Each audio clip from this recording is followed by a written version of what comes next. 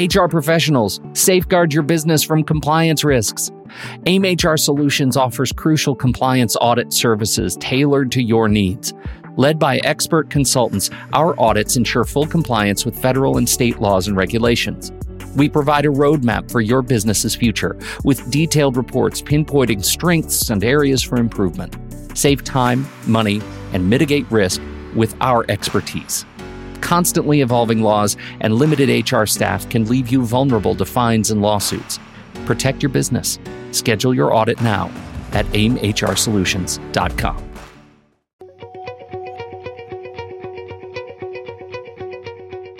Welcome to Human Solutions, simplifying HR for people who love HR from AIM HR Solutions on True Story FM. I'm Pete Wright. Have you ever wondered about non-compete agreements? What are they all about? They seem to be in the news right now, and you might be impacted by a non-compete. You might not even know what it means. The implications of these complex contracts are significant, and we need to understand them as HR professionals. So today, Sarah Piscatelli and Tom Jones are with me to talk all about just that and more. Tom Jones, Sarah Piscatelli, welcome back to the show. It is so good to be talking to you again.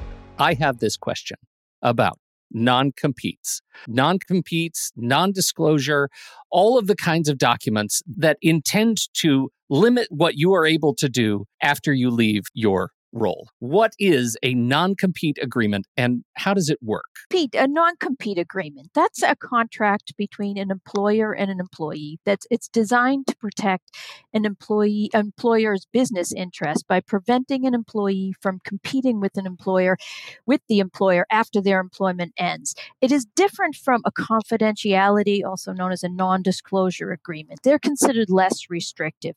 Those are contracts where the employee promises not to disclose certain proprietary information, such as trade secrets, after they leave the employment. So those are considered less restrictive than the non-competition agreements, non-competes. And we've heard a lot about them in the news lately because the FTC, Federal Trade Commission, has proposed a complete ban on non-competes, almost all non-competes, right, Tom? I mean, they've issued. It's a proposed rule. It hasn't gone anywhere yet, but that's really why has been in the news of late. Yeah, that's actually really interesting. So, Tom, I understand that so much of the hue and cry around non-compete agreements varies heavily state by state. My understanding is California has no non-competes. And so much of the argument that I have been hearing around non-competes is whether or not you think California has done it right. Actually, it turns out, Pete, in Silicon Valley in California, non-competes have been banned there for almost 100 years.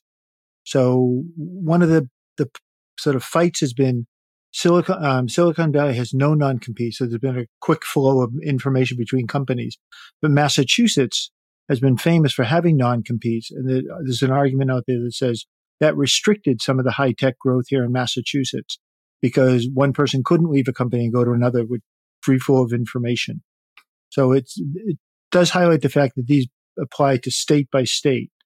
You know, Massachusetts allows non-competes. California does not. North Dakota doesn't. Oklahoma doesn't. Other states do for some people, not for others. So what's your position on this? I mean, why do we need to care? Companies do have a lot of issues at stake they're trying to protect. And so I think, for example, the Massachusetts law draws a nice balance between this idea of complete ban and, doing whatever a company wants. And so they put a law in effect that says you can do a non-compete for a year. And the presumption, I think, is that most interest will be protected for up to a year, but then don't forget, you don't want to deny the person the right to make a living.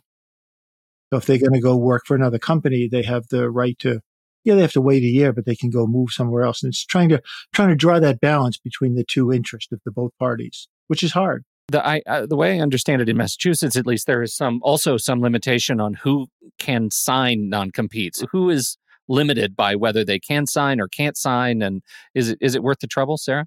Yes. When the law was passed in 2018, the Massachusetts Non-Competition Agreement Act. So that non-compete agreements. I'll just give it the abbreviation, non-compete agreements. They're not effective against, for example, hourly employees, and also for employees who have been laid off. Even if they signed the non-compete agreement at the beginning of their employment, if later on they're subject of a layoff, they lose their job, that cannot be enforced against them unless a new agreement is entered into, and that's generally what a company would do. If somebody signs a non-compete, gets a big severance, then yes, that can be enforced against them. But generally in a layoff, no. So there's a lot of employees cannot be bound to a non-compete agreement. And also, it has some strict limits on what can be protected by a non-compete agreement. It has to be trade secret or confidential information that doesn't really qualify as a trade secret. A trade secret is generally the definition is any confidential business information which provides an enterprise, a company, a competitive edge and is unknown to others. So it's usually secret information. You couldn't Google it and find out here are the customers of so and so. It's more protected than that. Mm-hmm. So it has to protect that sort of information, trade secret, confidential information, and or the employer's goodwill, and it has to be limited to. It has to be reasonably limited, and that's been the law in Massachusetts, even predating this. They kind of codified it when they enacted the statute in 2018, sort of put into law, has to be reasonable in terms of geography. If a person has a salesman, for example, he has a small territory or area, say one county in Massachusetts, you can't enforce a non-compete agreement that prevents him from competing anywhere in the state or elsewhere. It has to be limited to that area. It has to be limited in scope. You can't be limited. You can go into the same industry in a different aspect of it. If you weren't doing that type job for the employer, well, you should be free to do it at your next job. So there's some limitations on what can be put into what can be enforced in a non-compete agreement here in Massachusetts. Who defines what is similar and not similar functions in an organization? Like if you come in and you say, okay, I used to work for Intel and now I'm going to work for AMD and I'm in a different function, but can't there be an argument to be made that just by nature of the fact that the functions and skills required, that there is some overlap in that Venn diagram, that could be defined within the auspices of the non-compete? One, it can be set out in the agreement, in the contract itself, in the non-compete. But two, I think what say it ended up in court, for example, what the court would be looking at is, did this person have access to confidentiality? Look at the spirit of the agreement. Was it meant to protect certain confidential information that then the employee went and used in the next job? Does that sound right to you, Tom? I mean, it isn't. There isn't a bright line, but generally the agreement will set out exactly what they're seeking to protect. And that's really what the business has to think of before it even starts requiring non-competes. The other thing the courts have done in many states around the country is that what they call blue pencil, they'll edit the agreement. So, Sarah was describing the elements of the agreement earlier, but if some company overreached and the court said, well, gee, you've gone too far here with this one, you're trying to be reasonable, but you've done too much to deny the person a living. We'll just edit it back to that one county she referred to, not to the whole state. And the courts have been free to do that for decades with these agreements because they don't like them. They say, well, that's not fair, so we'll change it. And they're trying to balance out it's always this, how do you balance out the interest of the two parties in such a way as to make it as fair as possible? What is the general state of the reaction to non-competes in Massachusetts? Are businesses generally, I assume, in favor of them, or are these changes met with sort of welcome open arms? I think they're generally in favor of them because they believe they have a legitimate right to protect those interests. And there was some opposition when the law got codified night in 2018. But employers are going to learn to live with it. The other thing is they have to be ready to. A good example is somebody works doing ABC function at a company.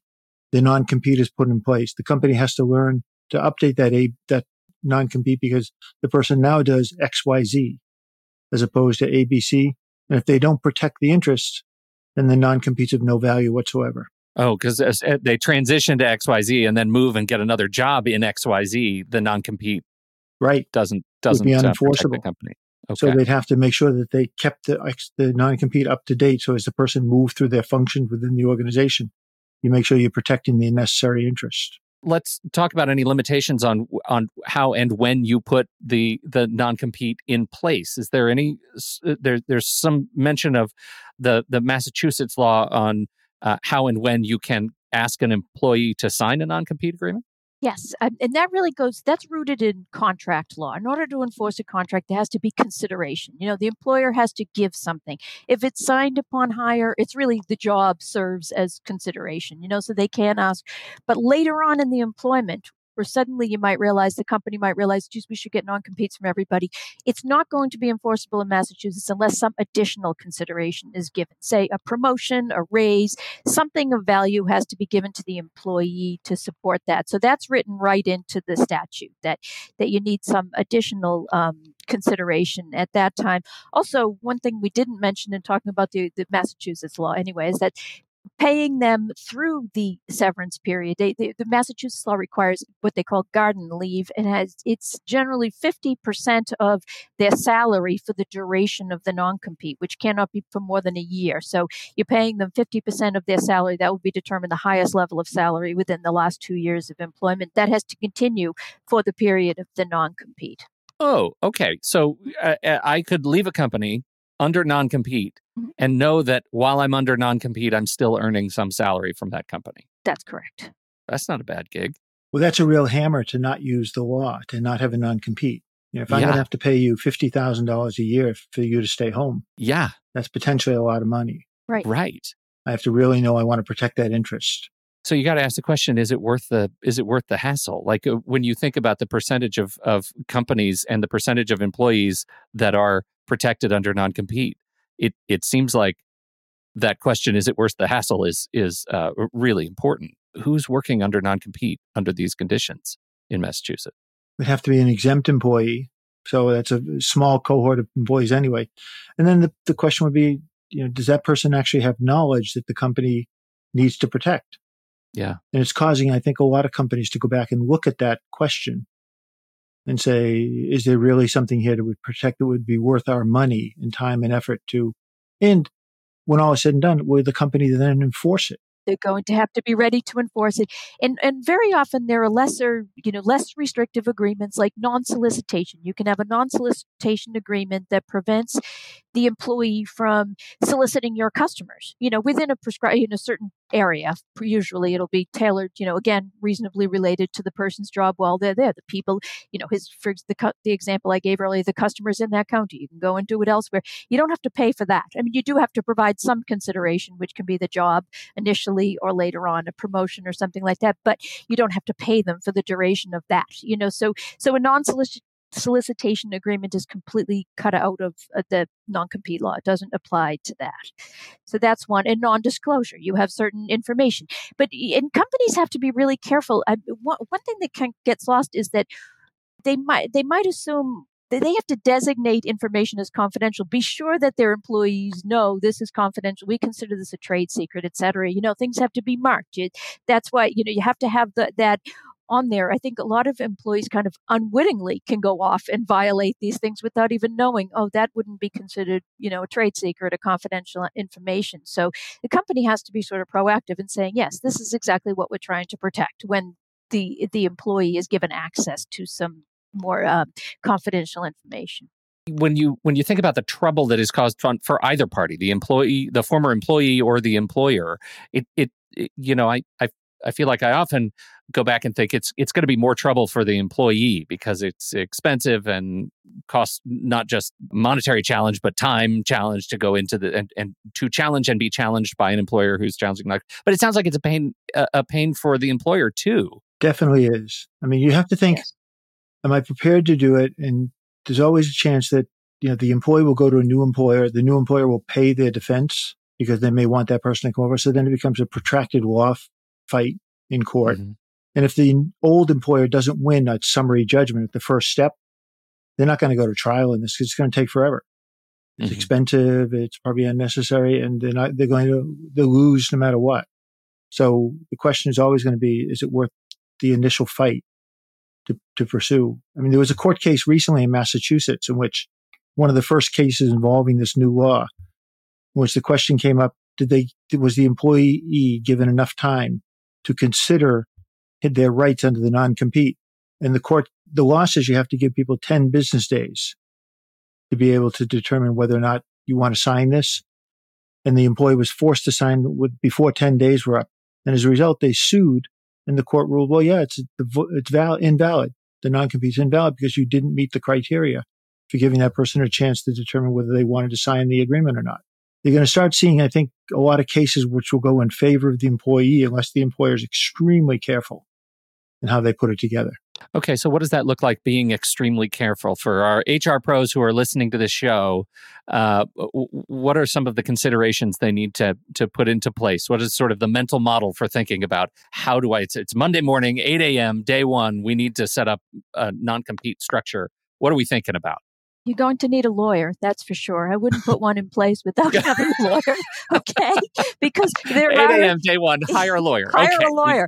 Yes, I would have it drafted by a lawyer who knows the ins and outs of the law. I mean, the law is still fairly new, hasn't been challenged all that much. It's been 5 years, but still, there isn't a lot of case law and interpretation of. But there's a long history of non-compete law in Massachusetts that the courts will probably look to when it comes to reasonableness and things like that. But the technical requirements of this law, I believe it may even be that same case, Tom, but there was one recently. You have to include in the non-compete agreement that the employee has had a right to consult counsel, for example. I mean, you cannot leave those things out. The 10-day requirement, that comes from the statute. So you really do have to consider it carefully and be as specific as you can about what it is you're trying to protect. And the other thing is, if you're in a different state, you want to have somebody, to Sarah's point, an attorney who knows the law in that state. Some states have a statute which says if somebody earns less than this amount of money, they can't be subject to a non-compete, like $50,000 a year or $100,000, depending on the state. You need to know that. Otherwise, if you go through all the effort to present somebody with a non-compete only to find it's unenforceable, why bother? Yeah, why so bother? You really need somebody up front to know exactly where you're going. Just one last word on non-solicitation, because it seems like as you mentioned that, Sarah, that felt like a real potential alternative tool that might get you toward the same ends much more cheaply. Is that a legitimate alternative to non-competes in this scenario? Or is it just such a wholly different animal that it's not something that our HR pro would think about? Oh, I think it's a great alternative since they're completely carved out of the non-compete law. And your non-solicitation agreement, that can extend to soliciting former employees, so you can prevent them from raiding your sales team when, a sales manager goes over to a new company. And that might be all you need to protect what you have, what you've built as a company. Mm-hmm. And just the other one that's out there is the non-disclosure that companies use regularly to make sure that people don't share information in other ways as well. I mean, you see it every so often in business world, political world, and, other commercial ventures, non-disclosure, because that may get to the same end as well. Well, I sure appreciate your guidance here. This can be confusing. Hope for our HR pros that are listening to this that you have learned from our favorite attorneys right here, Tom Jones and Sarah Piscatelli. Thank you so much for your time today. And thank you, everybody, for downloading and listening to this show. We appreciate your time and attention. As always, you can find the links in the show notes about this show at aimhrsolutions.com. You can listen to the show right there on the website or subscribe to the show on Apple Podcasts or Spotify, anywhere you find your finer podcasts. On behalf of Tom and Sarah, I'm Pete Wright. We'll catch you next week right here on Human Solutions, simplifying HR for people who love HR.